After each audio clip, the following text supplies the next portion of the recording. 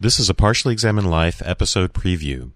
You'll find the full episode available for purchase in the music section of the iTunes Store or at partiallyexaminedlife.com/store. If you want more than one episode, you can become a PEL citizen at partiallyexaminedlife.com/membership.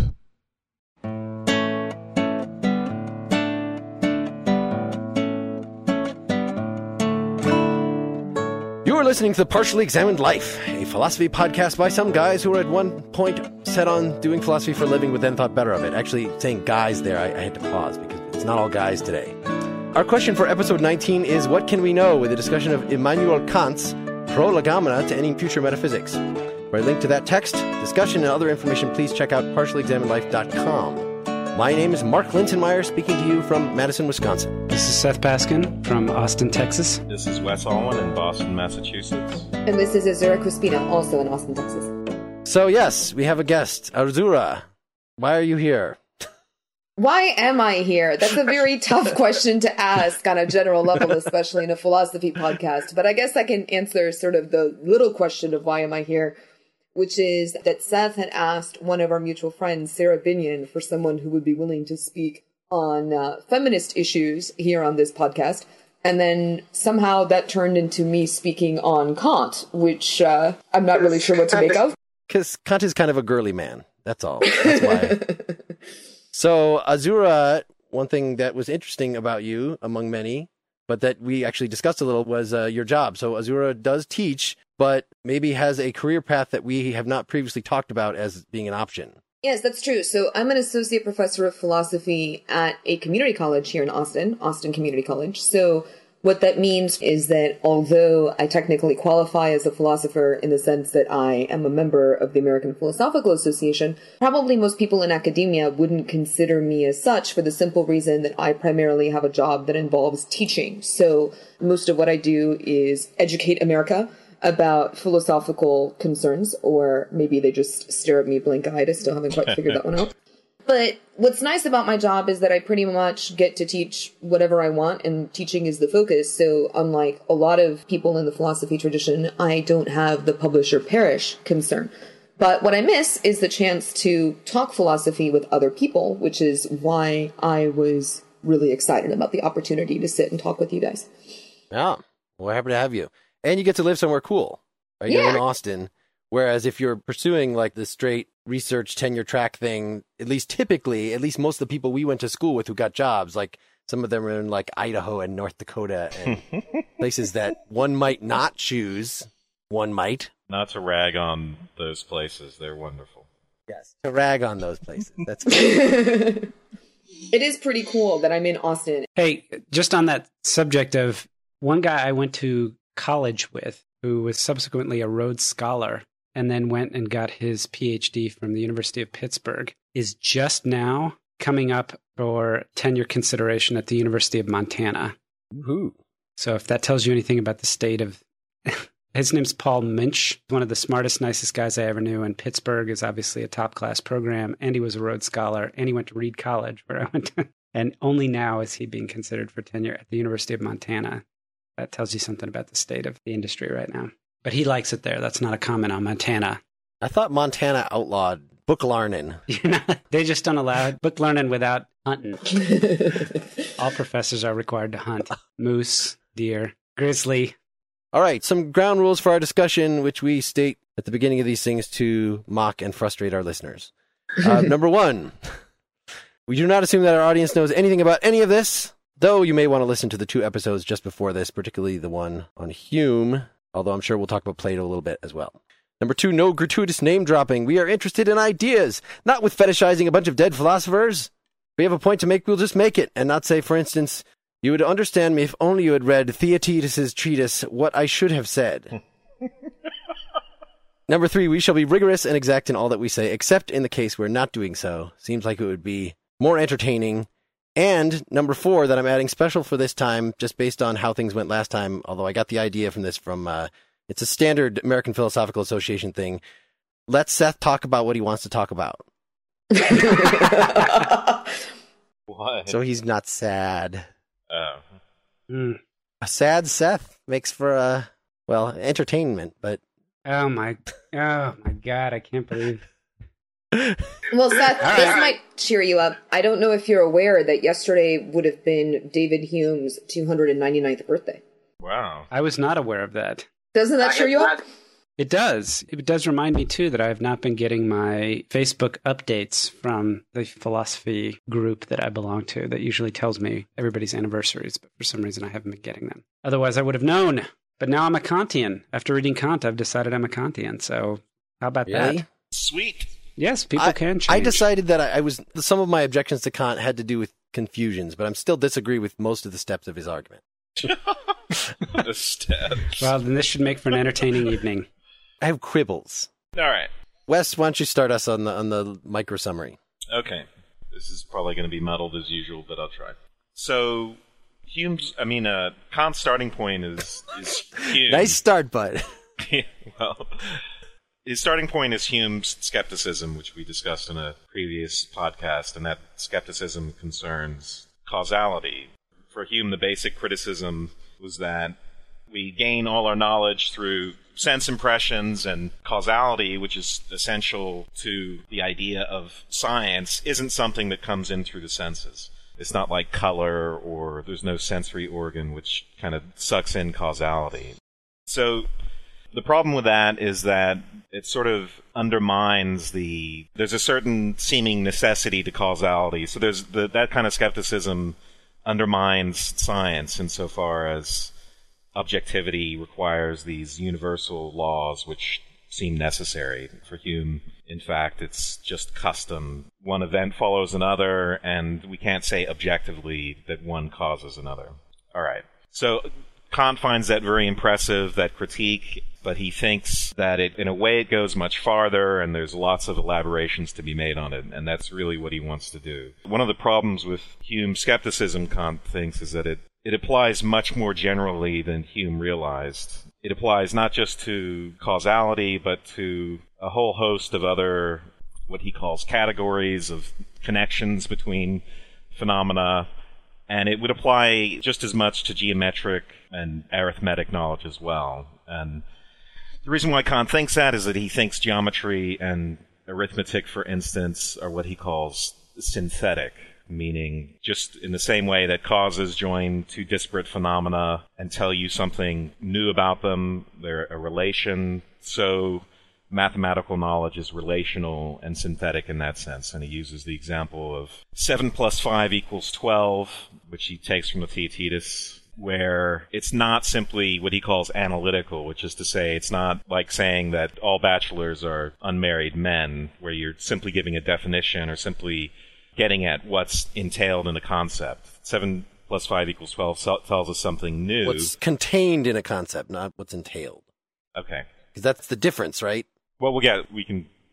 Okay. Logical entailment. We're talking... Anyway, so it's 7 plus 5 equals 12 is ampliative in the sense that it expands our knowledge, and we get to it with what Kant calls intuition, meaning we have to do something imaginative, like in the case of arithmetic, count on our fingers. Going from 7 to 12, we have to do, 1, 2, 3, 4, 5 on our fingers and then get to this new bit of knowledge.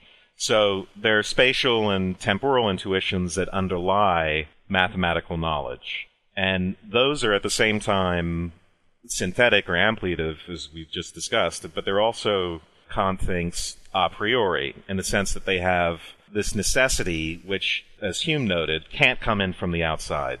Kant agrees with that. That sense of necessity can't come in from the outside, and so all objective knowledge must have an element of this a priori necessity, and yet it's synthetic as well.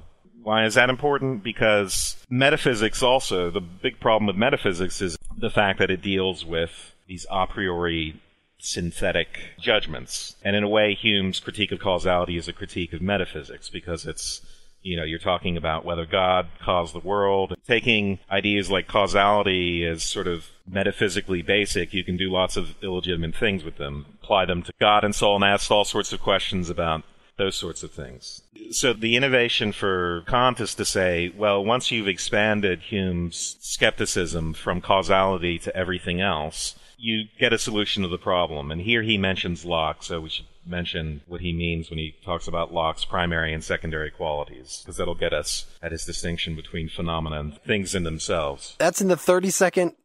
Okay, go ahead. Sorry, this is almost over. This is like I said.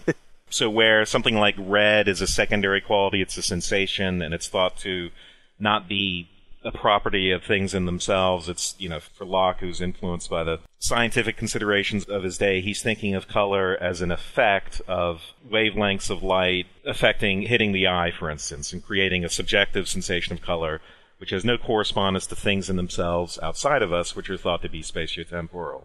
For Kant, everything gets sucked in. Space and time go the way of color and other secondary qualities. And of course, Hume had done the same thing with causality that Locke had done for color.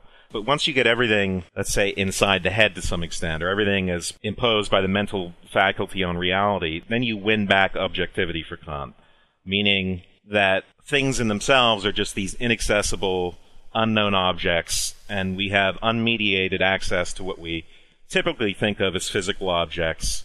And that's where you get into trouble when you think that you have access to things in themselves and you screw up, and then causality just becomes custom. Well, once the objects that we're concerned with are also, let's say, in the head to some extent, then causality and those things can apply a priori, and they can be necessary, and we do get a grounds for objective knowledge. All right, I'll cut it off there. There's lots more, but that's the basic argument. I guess my 20-second version of that. I'll actually give a 20-second version. I think I can. Well, plus you've made it a little easier. He wants to know whether metaphysics is possible, and he looks at all these past metaphysicians like Plato and Leibniz and Descartes and their arguments for the existence of God, and he has a couple things like paradigm cases in mind, I think, like these traditional arguments for the existence of God, one of which you talked about, which is everything is a cause, so ultimately God must be the basic cause, and he reflects, do these kind of arguments ever work?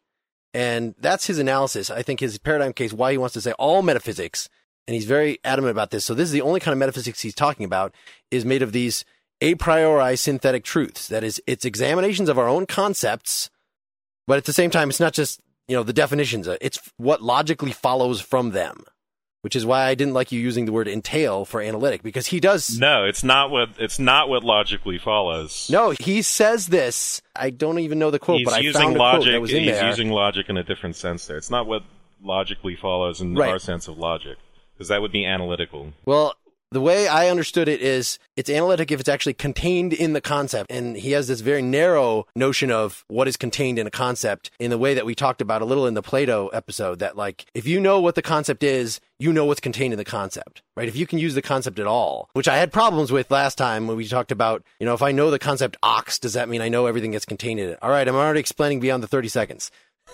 In any case, this is what he thinks that metaphysics has to be. We could argue about that. I want to argue about that. So he says, if metaphysics is to be possible, we have to examine how are synthetic a priori truths possible, because it seems like they shouldn't be. It seems like the only thing that is sort of true without having to look in the world at something else is just truths by definition. You don't have to look at the world and count all the bachelors and see if they're unmarried, because that's just the definition of bachelor.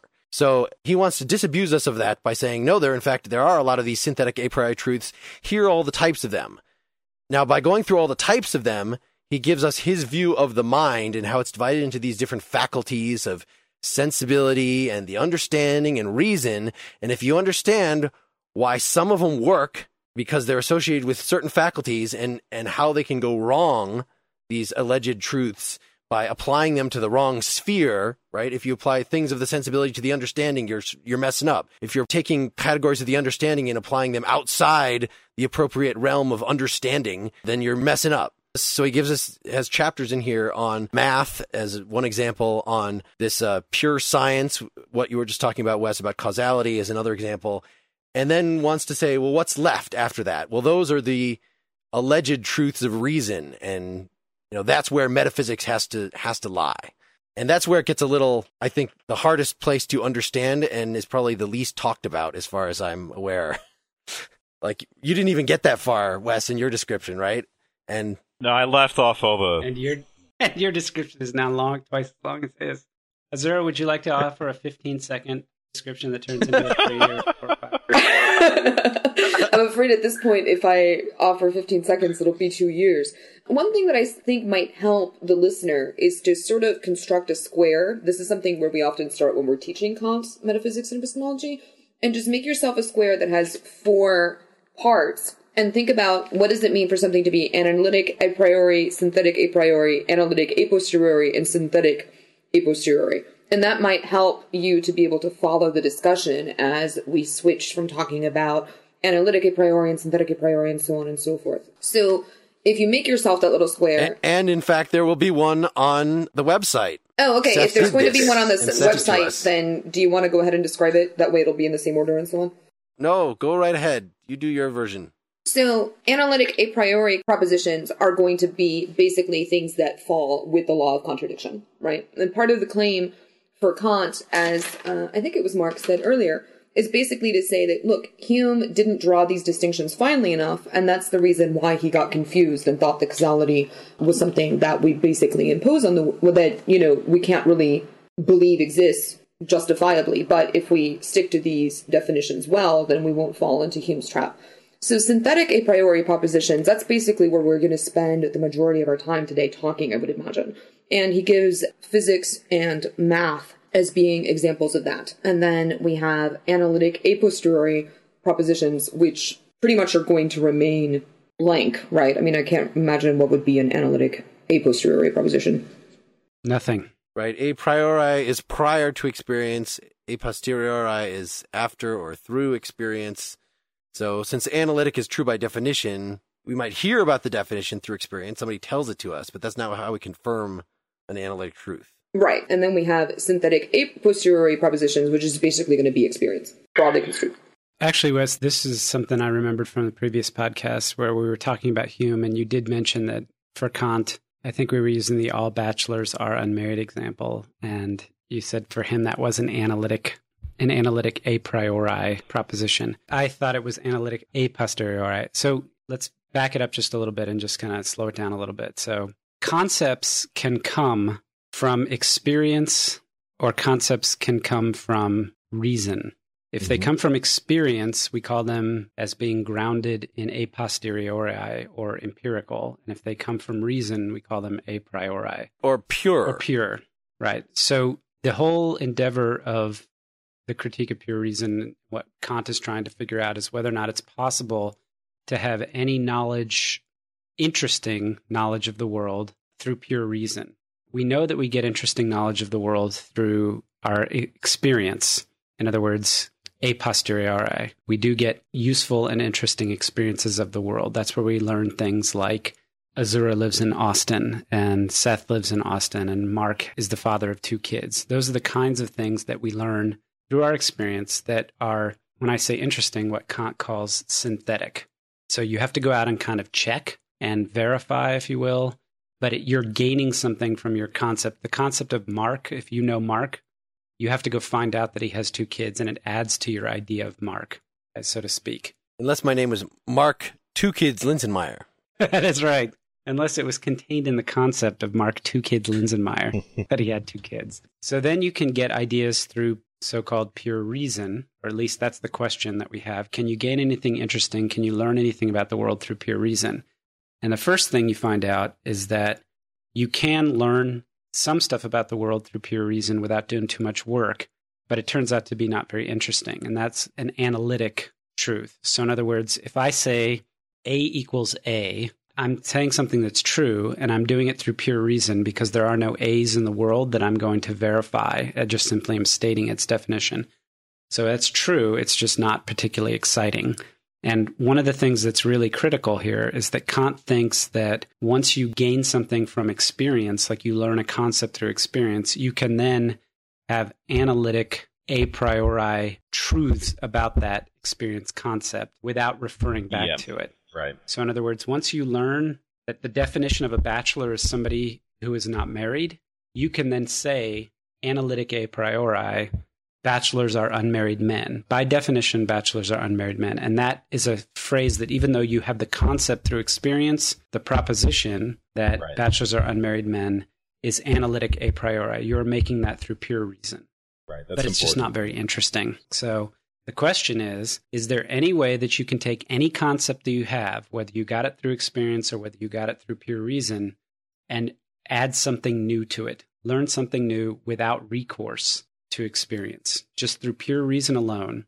Like, could you come up with something and saying, like, there are no bachelors, or there are 27 bachelors, or there are more than 500 bachelors, just through pure reason alone without recourse to actually going and verifying an experience? And again, I think we have to look at why he's doing this, because he's reflecting on these philosophers that we've read some of, like Leibniz and Plato, and seeing the kind of things that they were coming up with. Or, again, I'll mention Descartes' arguments, like his argument for the existence of God, which is an old one, this ontological argument, which just looks at the concept of God and analyzes this concept and says, oh, it's such a great concept of infinity, and because everything must be brought about by something that has at least as much reality as it, and this concept is so awesome that it must have been actually brought about by the actual God.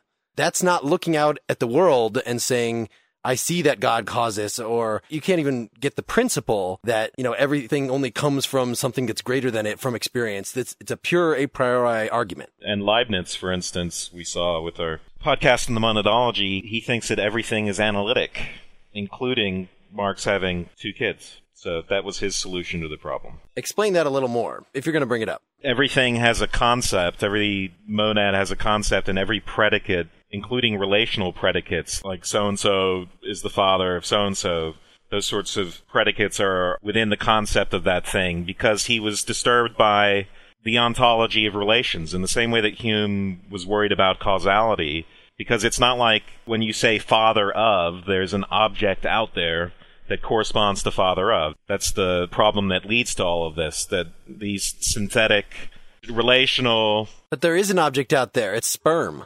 Yeah, but the problem that these synthetic relational assertions are hard to, let's say, model metaphysically or something like that. So he wanted, his solution was just to do away with that and say, in fact, there's a concept that everything is included in analytically. Now, what do you guys think about this? So this is his target, is this kind of philosophy, and saying, and he says this is the only kind of metaphysics that's possible. If you think you could do any metaphysics based on just looking at experience itself, that's just obviously ludicrous. Whereas we just had an episode not that long ago on physics, right, which seemed to be about metaphysics, and it's people like measuring and studying things and coming up with conjectures about the way reality actually is. That seems like it's metaphysics that's empirical. Well, I think that we have to refer back to the Hume discussion, because it seems like he took Hume's argument against the possibility of metaphysics very seriously. That, to go back to Azzurra's point about the foursquare, which we'll post a little graphic of on the website, Kant is saying that he wants to make metaphysics a science, and that means being able to get access to information, synthetic, useful, whatever information about the world through pure reason. And he says, but we have a devastating critique of this possibility as represented by Hume's demonstration that there is no way to get cause and effect as a concept synthetically through experience. And basically what he says is it's a devastating critique if you're trying to do metaphysics empirically, if you're trying to discover things that way.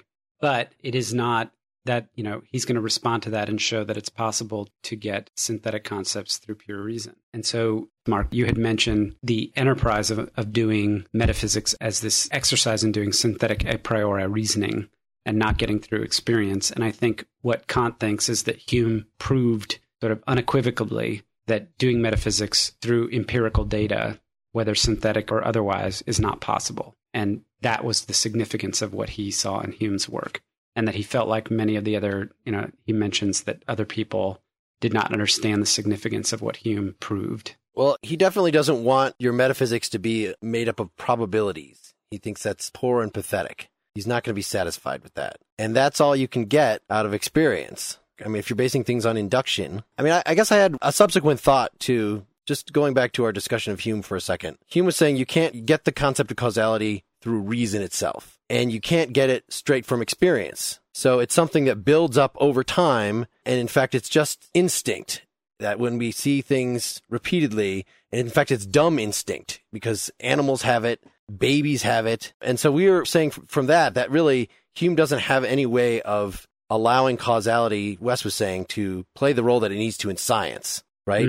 Right. Yeah. So you could almost say that causality for Hume is a kind of conditioning. Yep, exactly.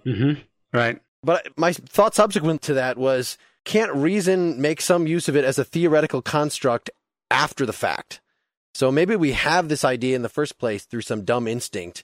And in fact, I might deny that we really have the notion, or that babies or animals have the notion that everything has a cause, right? This universal. All we know is that something happens and then something else happens and we get an expectation.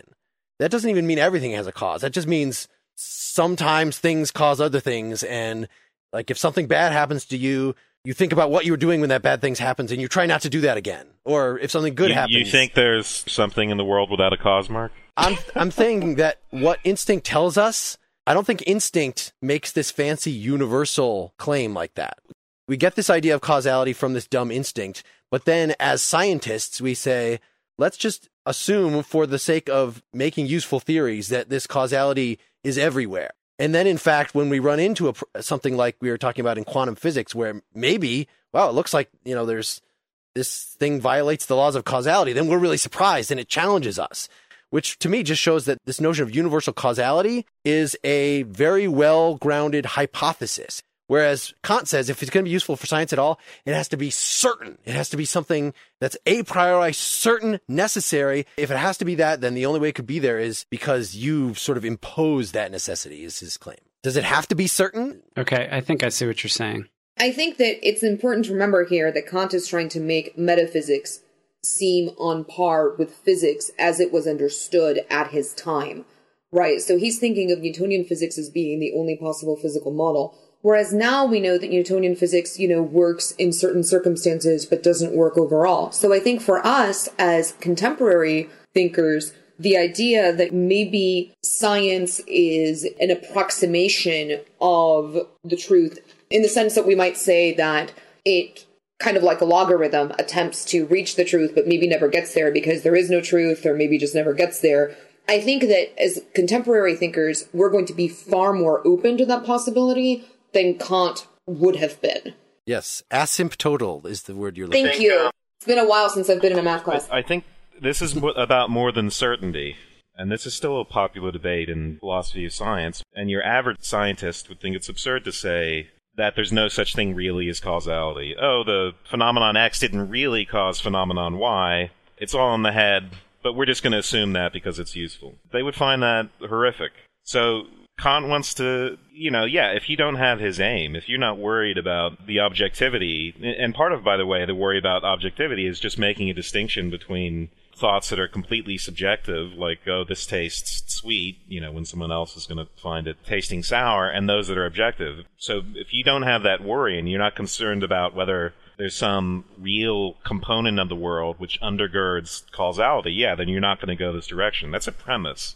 And this whole enterprise is built on that premise. The premise that there must be some real component in the world which explains or gives a foundation to causality, and then the premise that math and science are specimens of a priori synthetic knowledge. Should we walk through the steps of his theory of mind? Just talk about sensibility and then understanding and reason, just to get that on the table to enrich this? Sure.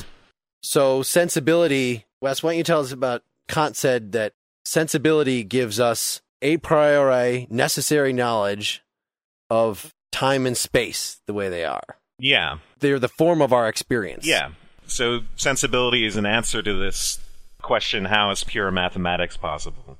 What that means is, how is mathematics possible as a genuine science or a genuine branch of knowledge, where its genuineness must have that element of necessity that we just talked about with causality. In the same way that causality can't come in intuitively, can't be sucked in through the senses, so space and time itself can't. Rather than being an object out there that we can observe, space and time are, in a way, forms of everything that we empirically observe. One of the important assertions here is that we don't have access to things in themselves. And again, he's thinking on that Lockean model where you explain away color in terms of an interaction of, say, the eye and waves bouncing off an external object. Well, here, it's the interaction of the mind and the way the world affects the mind and creates all of these representations But what we have are representations. We don't have this unmediated access to things in themselves. And so you get what he calls sensibility of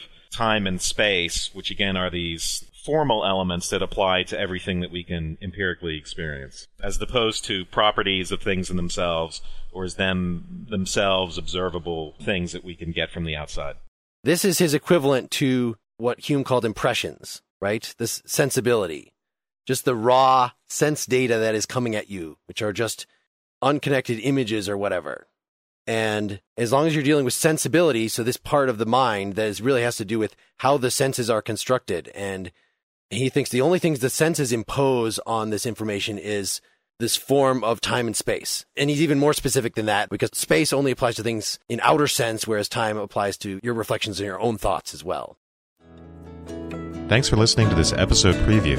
I know it stops just when things were getting really good, so please go download the full episode.